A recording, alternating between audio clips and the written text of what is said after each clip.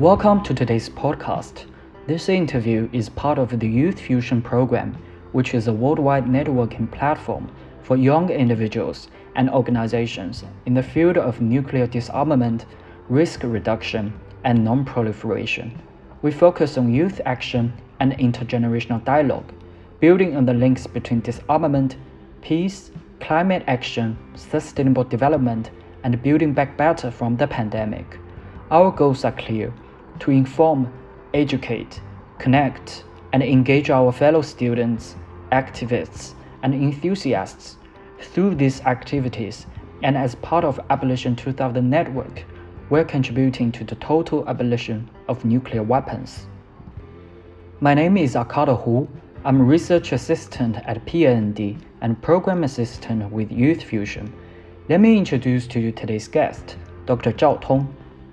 Dr. Zhao is a senior fellow in the Nuclear Policy Program at the Carnegie Endowment for International Peace, based in Beijing at the Carnegie Tsinghua Center for Global Policy. His research focuses on strategic security issues such as nuclear weapons policy, deterrence, arms control, non-proliferation, etc.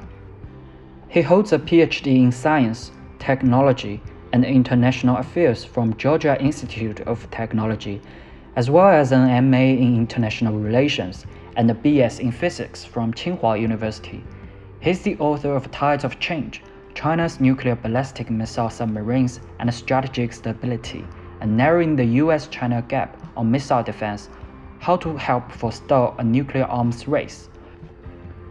Our conversation touches on China's no-force use and nuclear disarmament policy, engagement of the younger generation, and intergenerational dialogue. So without further ado, let's begin this discussion.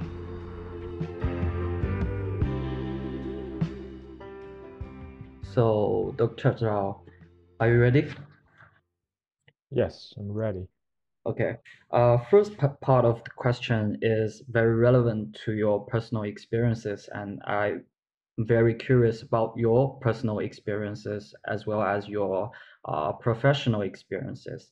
And you hold a BS in physics, but then your research turned to international affairs as well as international relations. So I'm wondering what motivates you to change the focus of research? Would that be interest or awareness of relevant issues? And how did your involvement in nuclear arms control and disarmament begin? Well, I was a physics student. I was studying physics when I was an undergrad. I was fortunate to get enrolled in a class taught by Professor Li Bin at Tsinghua. He is one of the top Chinese experts on nuclear policy issues, arms control. And he had this class on science, technology, and international security. And I was fortunate to register for this class, and through this class became really interested in international security issues, and in particular arms control and nuclear policy issues. To me, a student of physics, it opened a new door for me, right? Nuclear weapons, they affect uh, the well-beings of humanity more than anything else. So of course, the topic is very interesting to me. I realized that I could make use of my scientific and technical background and study international security issues and especially arms control issues. So that's how I was introduced in this field and has been conducting research together with Professor Li Bin for many years afterwards.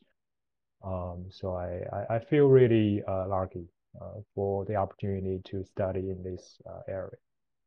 Yeah, so it's the like passion and your interest, your awareness of the some very detrimental impacts of nuclear weapons that drives you to further study uh, this kind of policies or stuffs. And I was wondering that what kind of unique perspective does the educational background of physics and international relations provide you with in the analysis of nuclear policies? for example, deterrence and non-proliferation? Well, I think the my education in physics provided me with the capacity to conduct research through scientific methodology, through scientific methods. And I was, I think, lucky to be equipped with some knowledge in physics. So I was able to conduct some technical analysis about about security policy issues, right? I in my research I deal with nuclear weapons, missiles, missile defense, space-based technologies, hypersonic weapons. So if one has some technical capacity to understand all the technologies behind the policy issues, and even better if one can conduct some independent technical analysis about the underlying technical issues. That will, I think, really help policy researchers to develop a more comprehensive understanding of the issue at hand. Right. One example I would give you is about the dispute among US, China, and South Korea around 2016 over the deployment of a THAAD missile defense battery in South Korea. There was a lot of public debate about how this radar, the ANTPY-2 radar of this THAAD battery could seriously undermine Chinese nuclear deterrent. Right? But it was a hypothesis. It was thrown out there in the public by someone, but no one really deeply analyzes how accurate the accusation really is. So I think if one has some technical background, then he or she can conduct independent technical analysis and really understand how much impact that particular weapon system could have on Chinese nuclear deterrent. And therefore, he or she wouldn't be misled by all the wild accusations you heard in the media and spread by non-experts. So I think that's particularly useful. And if you look at the arms control experts in the US and many other Western countries, many of them have developed a very deep understanding about technical issues throughout their career of conducting foreign policy research or security policy research.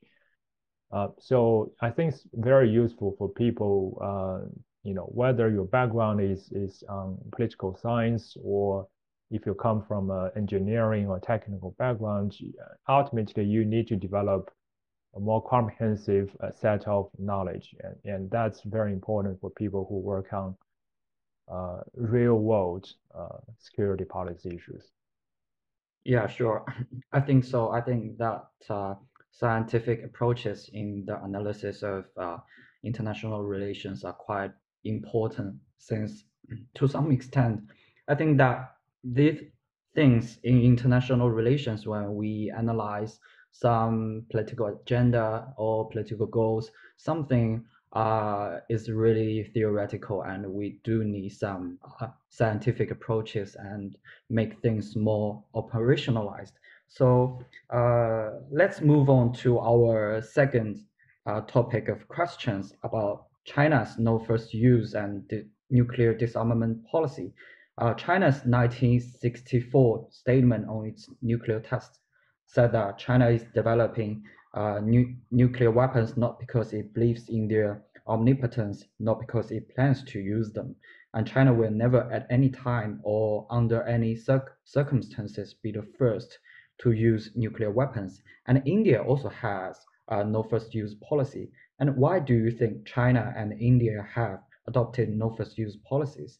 And do you think it's possible for other nuclear armed states, especially France, Russia, UK, and USA, to also adopt such policies? Well, China and India, they adopted no first use I think one important reason is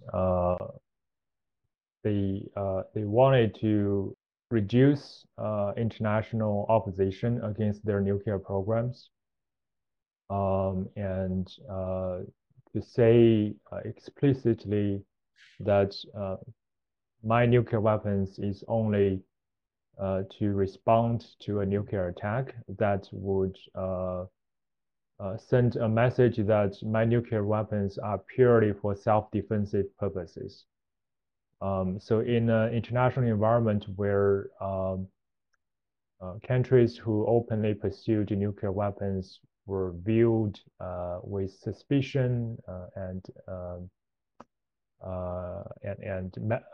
were met with questions, I think such a policy would help bolster those countries' image as a responsible nuclear power. It would reduce international concern about these countries using nuclear weapons for coercive purposes. So that's, I think, one important motivation. And of course, I think these countries, to some extent, also believed at that time that it would be unrealistic for them to use nuclear weapons in a conventional conflict anyway. The international opposition against nuclear weapons was very strong. So it wouldn't make much sense for them to um, um, want their nuclear weapons to play a role in a conventional conflict. So because of that, why don't we just renounce the use of nuclear weapons in conventional conflict at the very beginning? Right? So it's also related to how decision makers perceived the limitations of nuclear weapons at that time. So I think that's maybe those are parts of the reasons China and India developed no first use policy early on in their nuclear program. Whether other countries can emulate Chinese and Indian policy and also adopt no first use, I think the question is more complex than it seems. There are, U.S., Russia, Britain, France, they all have different reasons why they are resisting adopting no first use policy. And we have to look deeply into their respective concerns, why they have reservations, what do they worry about. It's not like people can just change their mind overnight and start to shift towards no first use. It's much more complex than that. So we have to gradually discuss about their concerns and try to address their concerns before we can have a greater chance of encouraging these countries towards moving towards no first use policies. Yeah, sure. And for the perspective of China, there is certain impacts on the countries itself. And how does China's no first use policy may affect national security interests of China and globally the international nuclear non-proliferation and disarmament? Well, China's no first use was established by China's first generation of paramount leaders, Zhou Enlai, Mao Zedong, etc. Because they supported no first use, the policy became a central element of China's traditional nuclear policy. So the authority of China's first generation of political leaders really helped ensure that China would stick to no first use policy for a long time, despite the change of leadership in following decades. And because of China's traditional support of no first use, it really affected how Chinese nuclear and military strategists make development and deployment plans for China's nuclear weapons. They don't explicit plan for preemptive use of nuclear weapons. They mostly practice using nuclear weapons after being struck by an enemy nuclear attack. Therefore, they heavily emphasized the importance of conducting nuclear attacks under a heavily contaminated battlefield environment. And they don't emphasize the need for China to build a large nuclear arsenal, because no first use basically means that China only needs to maintain a credible and a survivable second strike capability after absorbing a nuclear attack first. So that also helped China maintain a relatively small and a modest nuclear arsenal.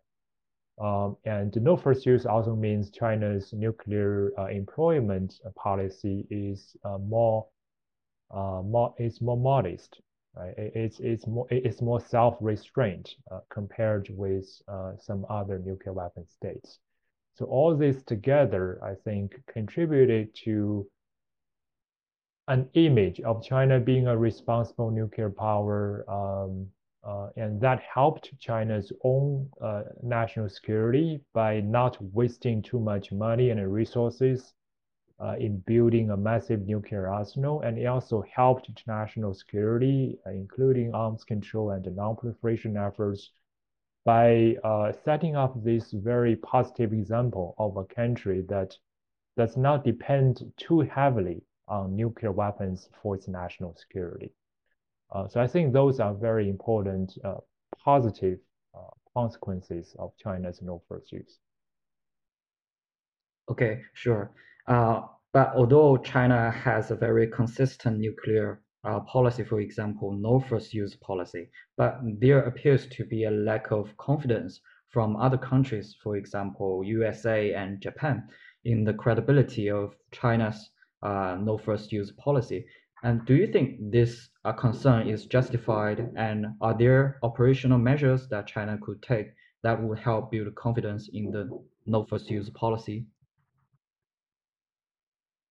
I'm not in a position to evaluate the credibility of China's no first use. I would simply explain why there are concerns in other countries about the credibility of Chinese no first use policy. According to Western scholars who got access to some Chinese military textbooks, including, for example, the Science of Second Artillery Campaign that was published in the mid 2000s, and also a former deputy commander of China's Second Artillery also published a book about missile deterrent operations around the same period of time. And by the way, the Second Artillery are the former name of the PLA Rocket Force, which operates China's land-based missile forces, including nuclear and conventional forces.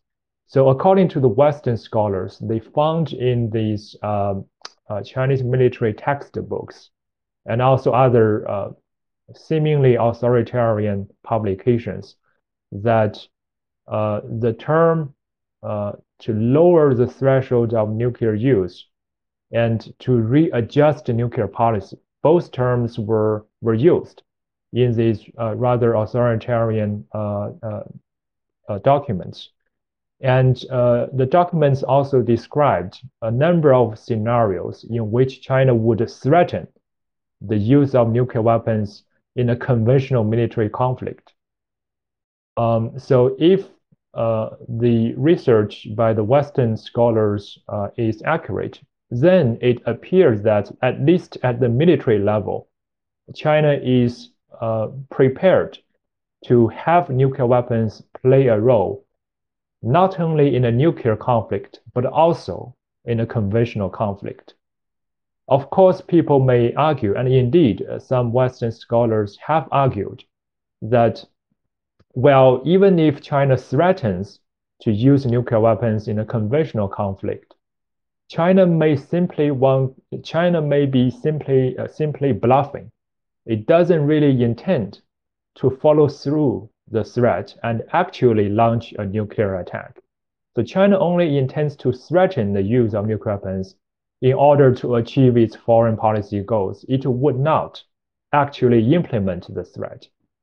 But other people would also argue, okay, but in a conflict, how can other countries really tell whether China is bluffing or sincerely threatening the use of nuclear weapons? Any reasonable and sensible decision makers would have to treat China's threat of nuclear use as a serious threat, right? And these people may also argue that by threatening use of nuclear weapons in a conventional conflict would already violate at least the spirit of no first use. It doesn't matter whether China later on actually carries out the threat. If you threaten the use, then you basically have already violated the no first use promise. So I think that's one important reason people have questions. And also, China's system, political governance system is different from foreign countries, many foreign countries. And in a very centralized decision-making system, everything is decided by one paramount leader. There is no institutional constraints or regulations that would make sure that this one individual will always make decisions that is consistent with China's declaratory policy. So many people worry that the no first use is just a declaratory policy. Chinese leaders can withdraw this policy, they can change this policy at any time.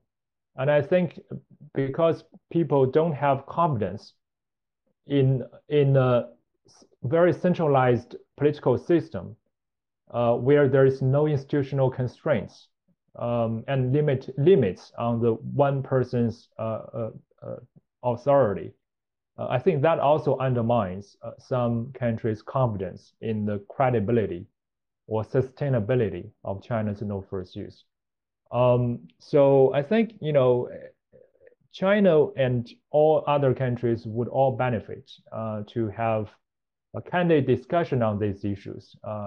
If China is really serious about no first use, it should have no concern about having open and candid discussion and try to clarify its policies, including the policies written in its military documents, and also to explain how no first use can be guaranteed in a highly centralized decision-making system.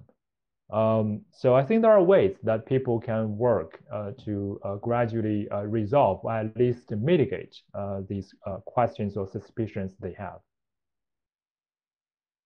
So also some conventions regarding the nuclear weapons can help people step back and think in calm or rationally. So and China and India have also proposed a nuclear weapons convention, which is a treaty including the nuclear armed and other countries to prohibit and eliminate nuclear weapons under international control. And do you think there are ways in which China, possibly in cooperation with India, could advance this proposal, and is it a coincidence that the two nuclear-armed countries with no first-use policies are also the two most supportive of a nuclear weapons convention, or is there a connection between this? Well, I think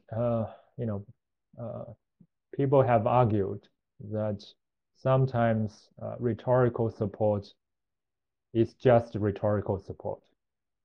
Right? I don't recall China or India publicly supported a nuclear weapons convention that would prohibit the development, the manufacturing, the stockpiling, the deployment, and the use of nuclear weapons categorically. Many decades ago, a long time ago, maybe China and India have had publicly supported such a convention, but I don't think that's no, I don't think that's still Chinese official policy. I think there might have been a change of policy throughout the decades. At the very beginning, it's true that according to Chinese government public statement, according to Chinese Premier Zhou Enlai, after China detonated its first nuclear weapon, China openly declared the role of Chinese development, the role of Chinese nuclear weapons is to accelerate, is to promote international nuclear disarmament, because before China acquired nuclear weapons, all the nuclear weapons or most of the nuclear weapons were possessed by the imperialist countries.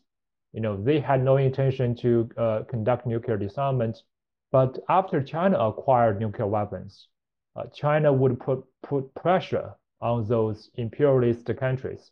So they would have to disarm altogether. So Chinese nuclear weapons served the goal to promote international disarmament, to achieve global disarmament as quickly as possible.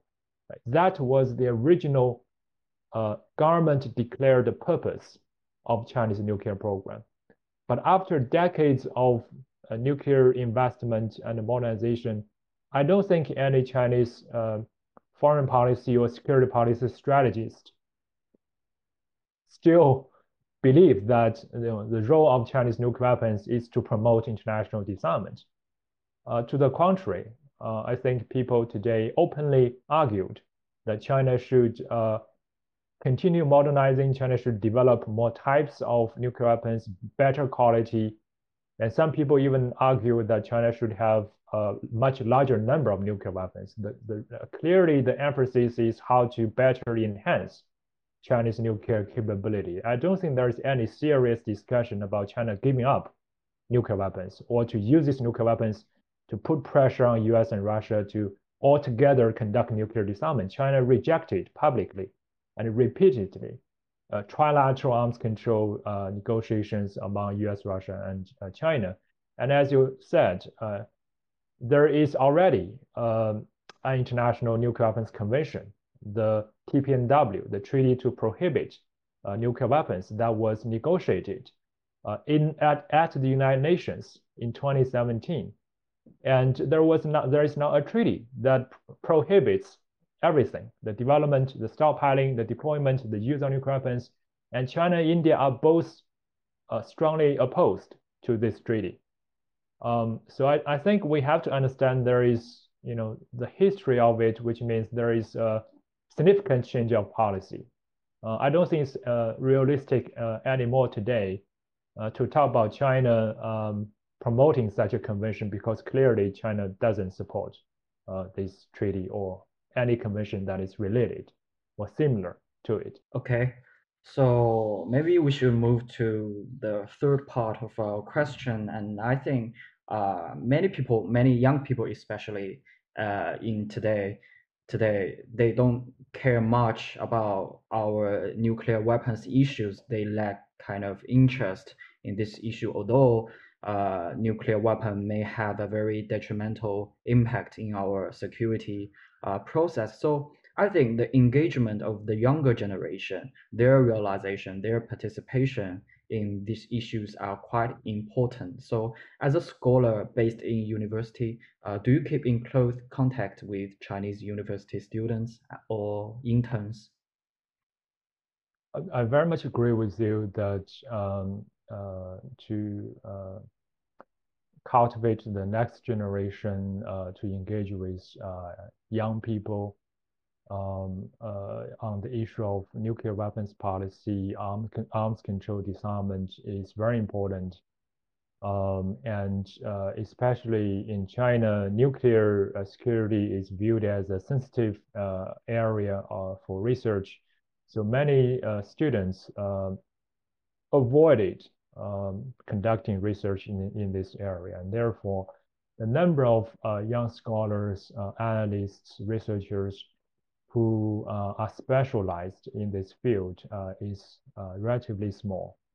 And that's not in Chinese interests, and also not in the interest of international efforts to promote arms control and disarmament, etc.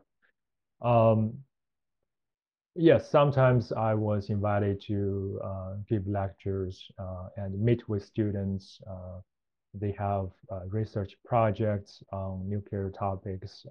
I try to do my best to make myself available, and I, oftentimes really enjoyed sharing my personal academic and analytical perspective. I think young people are, very well. For me, this process of engaging with young people is very inspirational as well. I always feel encouraged by their curiosity, by their dedication to a better world, by their genuine efforts to make a positive contribution to peace and stability.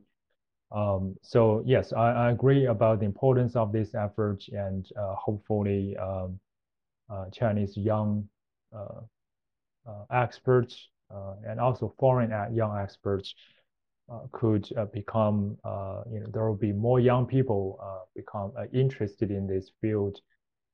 I think that's really important to Chinese own security, and also for the, for this field, for non-proliferation for arms control. We need young blood. We need more talent to join us in this effort. So sure, their engagement is quite important. We need more young students engaging in public affairs through many ways. But I'm wondering, are there any constraints on freedom of dialogue by students on this issue? And if students publish research that critiques Chinese policy and practice, would that be detrimental to their careers? As you've just said, the nuclear policy issue seems a bit of sensitive in the country. I think that's just the reality people have to deal with. It is impossible for anyone to make critical comment about about government policy. I think that's well understood. Um, um, so of course that may affect some people's capacity to conduct research and to promote research. But again, we live in the real world. That's what we need to deal with. I think there are ways that people can still conduct balanced and informed research, and to explain their research results in a balanced and informed and intelligent manner. There are always obstacles, but people can always come up with efforts, sometimes innovative efforts to overcome whatever obstacle, because the stakes are simply too high for people not to make an effort. We live in an era where there is a growing danger of nuclear arms race and even the use of nuclear weapons in a future military conflict. So we can't afford allowing nuclear weapons to be used again. And for this purpose, I think the society will be benefited um, from a group of specialists, policy specialists who have deep understanding about all the relevant aspects of nuclear policy, history, technology, domestic policy thinking, international foreign policy thinking.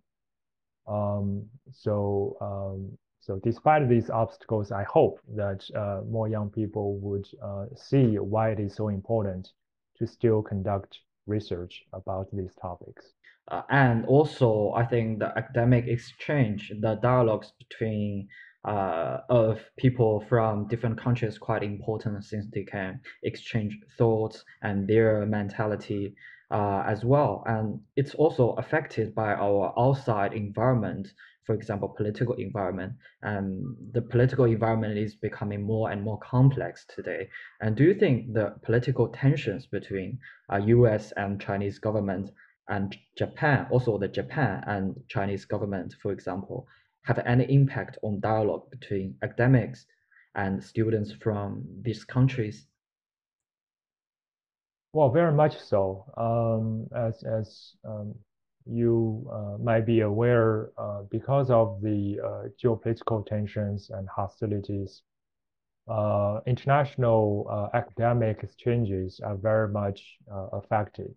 Internationally, travels across borders become much more difficult. Of course, part of that is due to COVID-19, but part of that is also related to the geopolitical environment. Scholars cannot travel as freely as they could before. Sometimes they got harassed by security personnel, both domestically and in foreign countries. And in terms of domestic organizations, universities, research institutes, they have all established tighter and more strict security rules and policies that any scholar who wants to attend an international conference, they need to apply for official approval. They need to go through longer and more complex procedures to even be allowed to conduct international academic exchange. So all these are, imposing a dear price on the experts' capacity to communicate and keep in touch with their colleagues in foreign countries. Sometimes today, for a scholar to attend an online virtual meeting that might have a foreign audience would require very complex and strict approval procedure. So you can imagine how hard it has become for scholars to conduct normal academic activity and communication. So I argue, yes, geopolitical relations have very serious and deep impact on the capacity of academics to conduct research and exchange. And I even argued in one of my written papers that we are now witnessing a gradual decoupling of the expert communities between China and some Western countries. The two experts communities, they no longer talk with each other. They don't meet with each other, and they meet with greater and greater difficulty in simply exchanging ideas and comparing notes. And they access different information all the time. So gradually, their mindsets will drift apart. They will no longer understand each other. They have different understandings about basic facts. They will develop deeper and deeper misunderstandings on specific policy issues, which cumulatively will evolve into greater and greater strategic distrust. So I'm very worried about this trend of academic decoupling because in the long run it will affect our policy making at the official level, and it will only foster greater misunderstanding and hostility. Yeah, sure. But I still have a question regarding this. Do you think this trend, this very harmful trend, will exist in the future? And are there any feasible solutions we can do as individual to solve the problem uh, about the exchange of academics? Um, I do hope, after the pandemic is under control, people can resume some previous academic exchanges.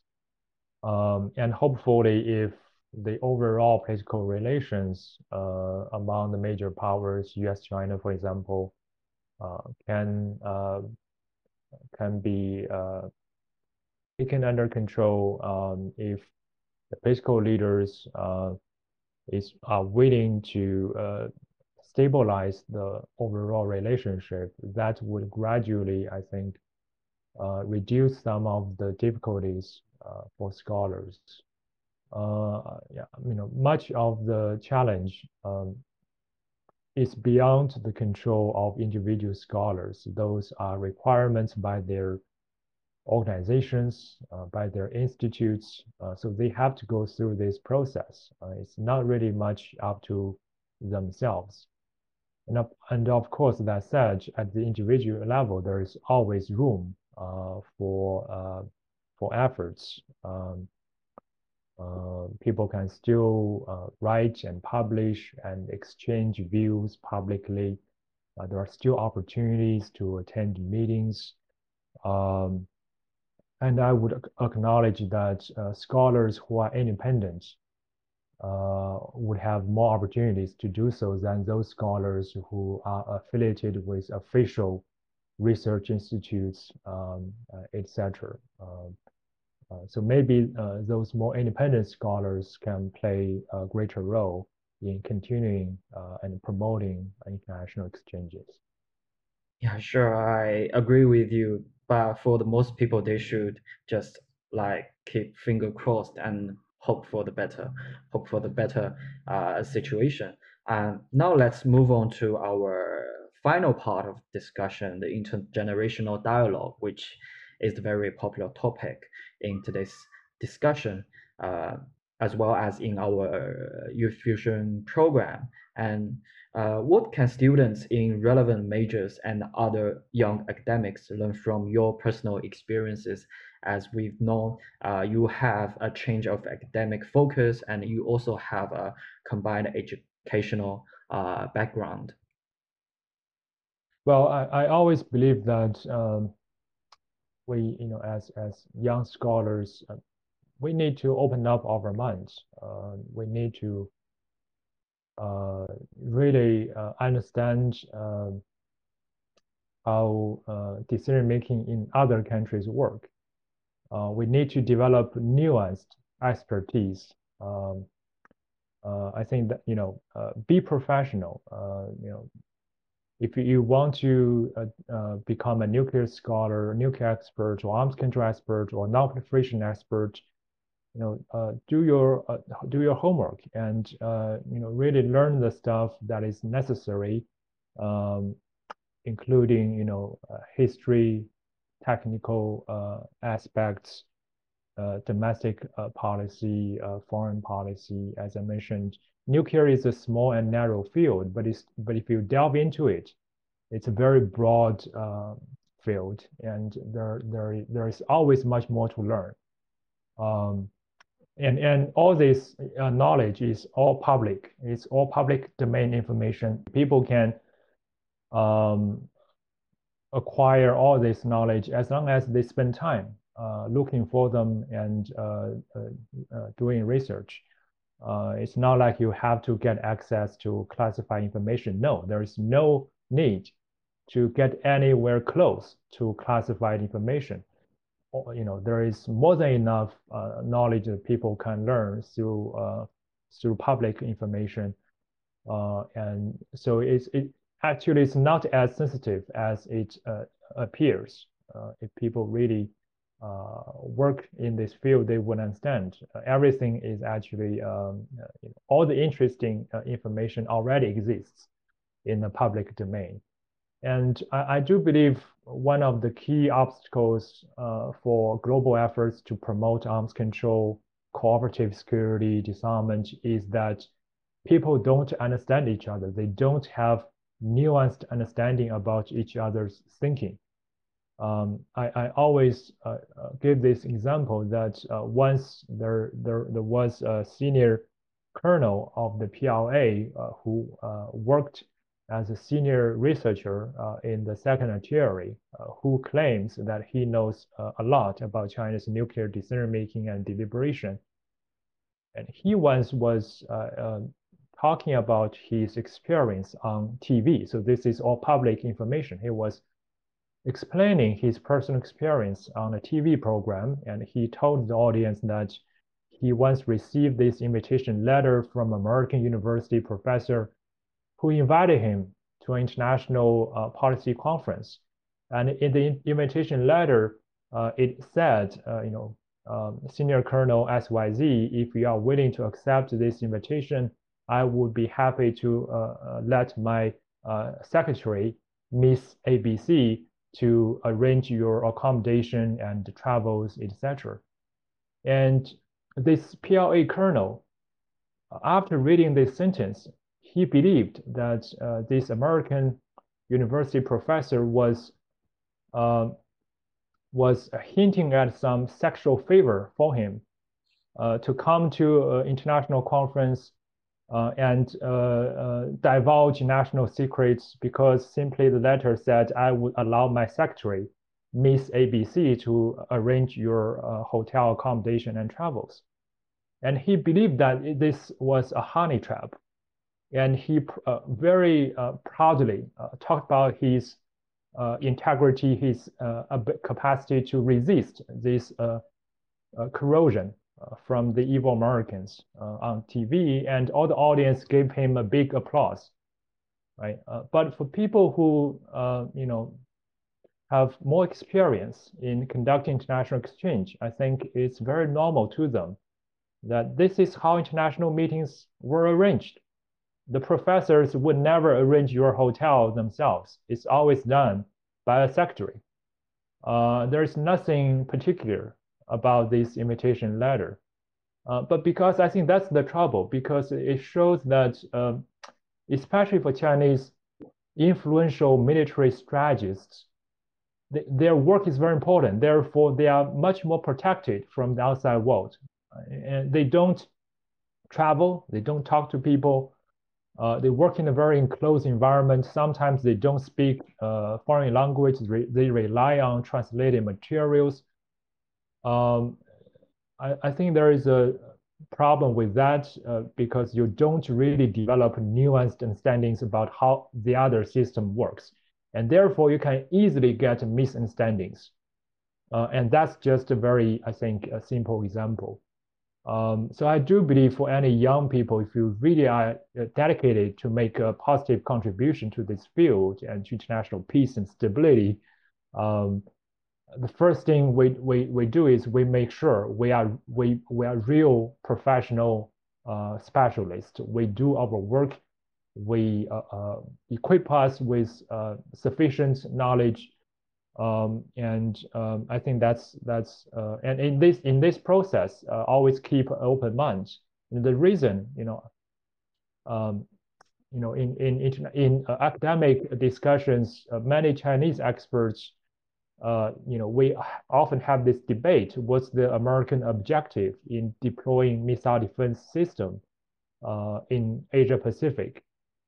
And many Chinese experts firmly and genuinely believe the US has a long-term strategy to gradually deploy missile defense system around China. So eventually it would become a network of missile defense systems that would surround China and completely neutralize China's capacity to conduct a nuclear second strike. Personally, I don't agree with this assessment because I think I lived in the United States, studied in the United States for 6 years. I was able to attend policy meetings, workshops, academic exchanges. I was able to saw, with my own eyes, debates among U.S. officials, among U.S. policymakers. They have different views. They have very different views about what American missile defense policy should be, and therefore they argue against each other.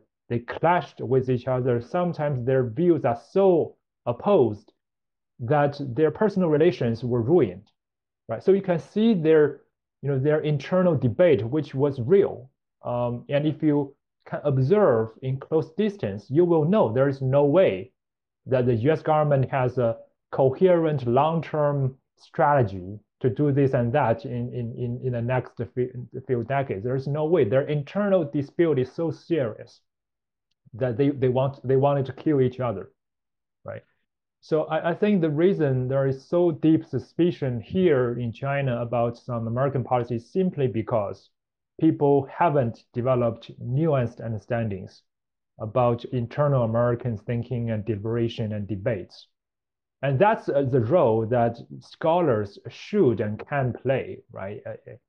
All this is in open public. You just need to you just need to read them, just need to know them, right? You just need to learn them. There's no obstacle to learn. So I think that's good news for young experts. If you want to make an effort, there's always a 10 to learn. And you can easily become an expert. And I think after achieving that, experts will be in a much better position to make an informed and positive contribution to policy debates. Yeah, sure. People, especially experts, they should keep open-minded and have more debate in the society as well as in their specific field. And specifically, what recommendations would you give to Chinese young academics who try to find ways of combining their research interests with their disarmament work? Well, I think, again, the nuclear field, it sounds very small and narrow, but in fact, it's very broad and deep. I think young scholars, they can pick a niche area or niche topic that interests them and then try to, understand everything about this very small topic. And that will gradually help broaden their perspective, that will lead them to other areas or topics of interesting. So I think at least this is how it happened to me. I became interested in a small topic, and then in the process of doing research, I was exposed to even more topics of interests. So gradually you follow this flow and you become more and more familiar with this field. If you are, there are many education programs available today that if you developed enough interest, you are determined to now pursue a formal training in this field. There are many academic opportunities, short-term programs, long-term programs, master's programs, PhD programs. So there are abundant opportunities. So I encourage our young colleagues to try and make good use of those resources. And in the process, I think it's also important to note that disarmament policy is never a topic it's never an isolated topic. The reason that one country have this or that policy on disarmament is always closely related to its overall foreign policy or even domestic policy. So I think it would benefit young experts to do two things simultaneously. One is to develop very specialized expertise in a narrow field area, but at the same time also develop broad understanding about a country's foreign policy and domestic policy, because there are so strong connections between the two, and you have to understand one in order to understand the other. I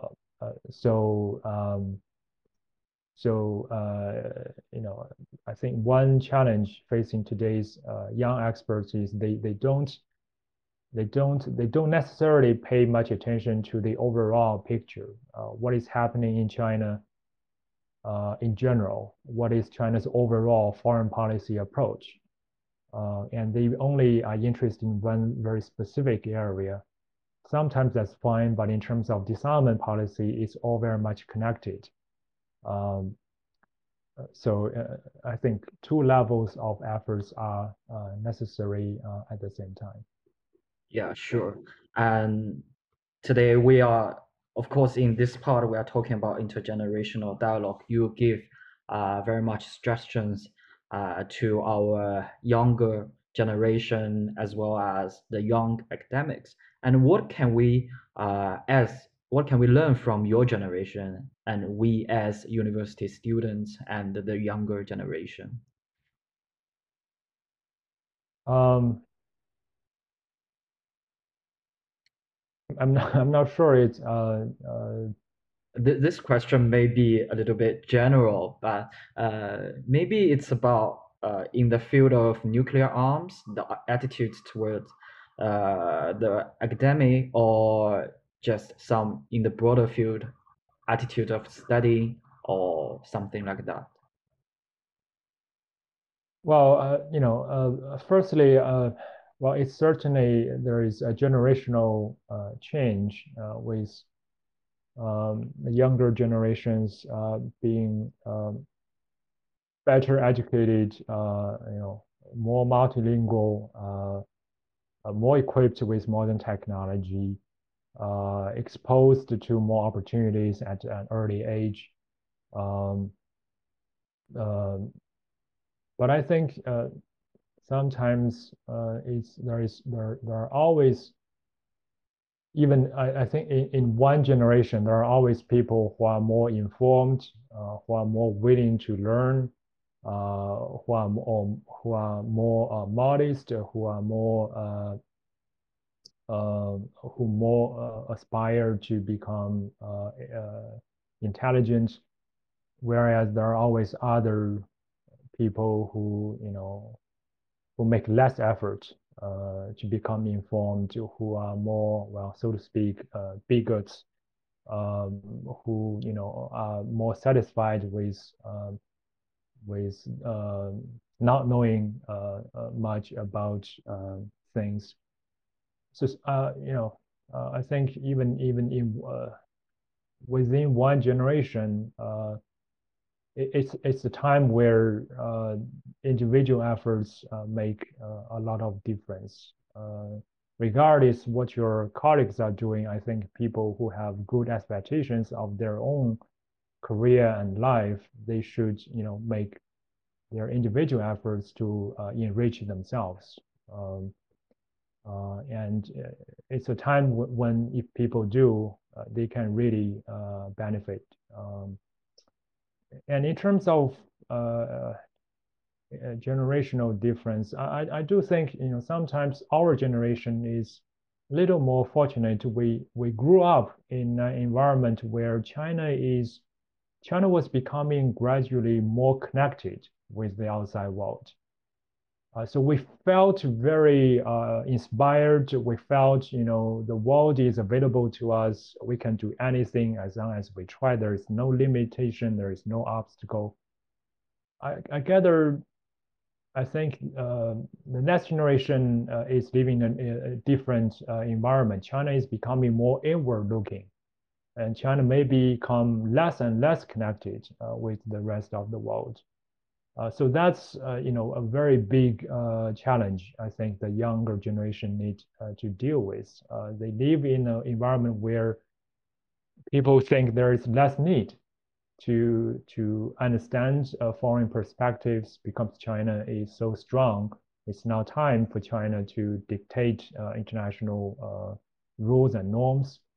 Um, Western countries are so biased, there is no use talking to them. As long as we can build up China's power, things will be fine. I think this is a very different environment from the previous one where we grew up with. So for that reason, I think young experts who grew up in this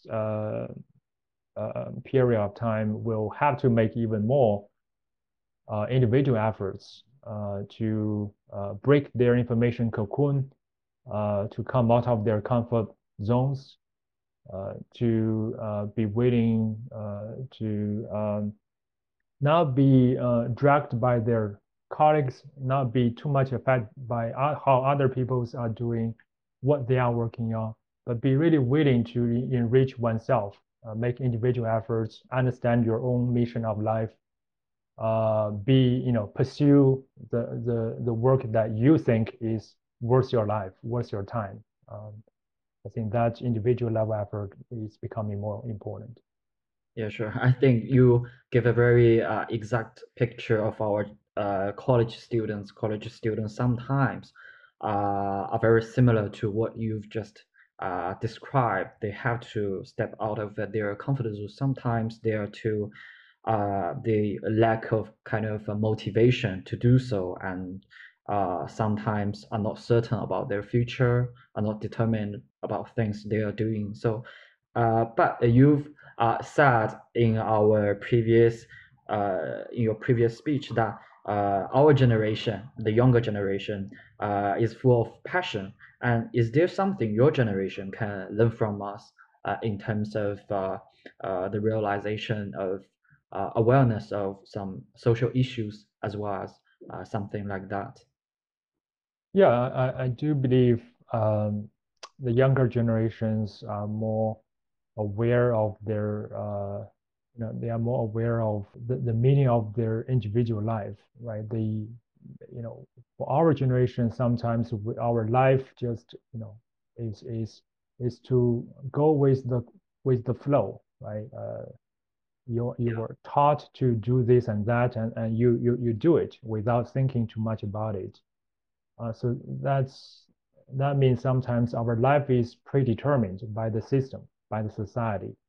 That means sometimes our perspectives are limited. Um, and we felt we are in control of our own life, but in fact we are not. We are just go with the flow. But I think for your generation, uh, you were born with this awareness that you want to take control of your own life. You don't care too much about you are judged by strangers, by some groups of the society. They don't matter that much to you. You want to pursue your own life. I think that's encouraging development. Indeed, the older I become, I felt that I should have thought more thoroughly about the meaning of my life, what I want to do in my short decades of career and life.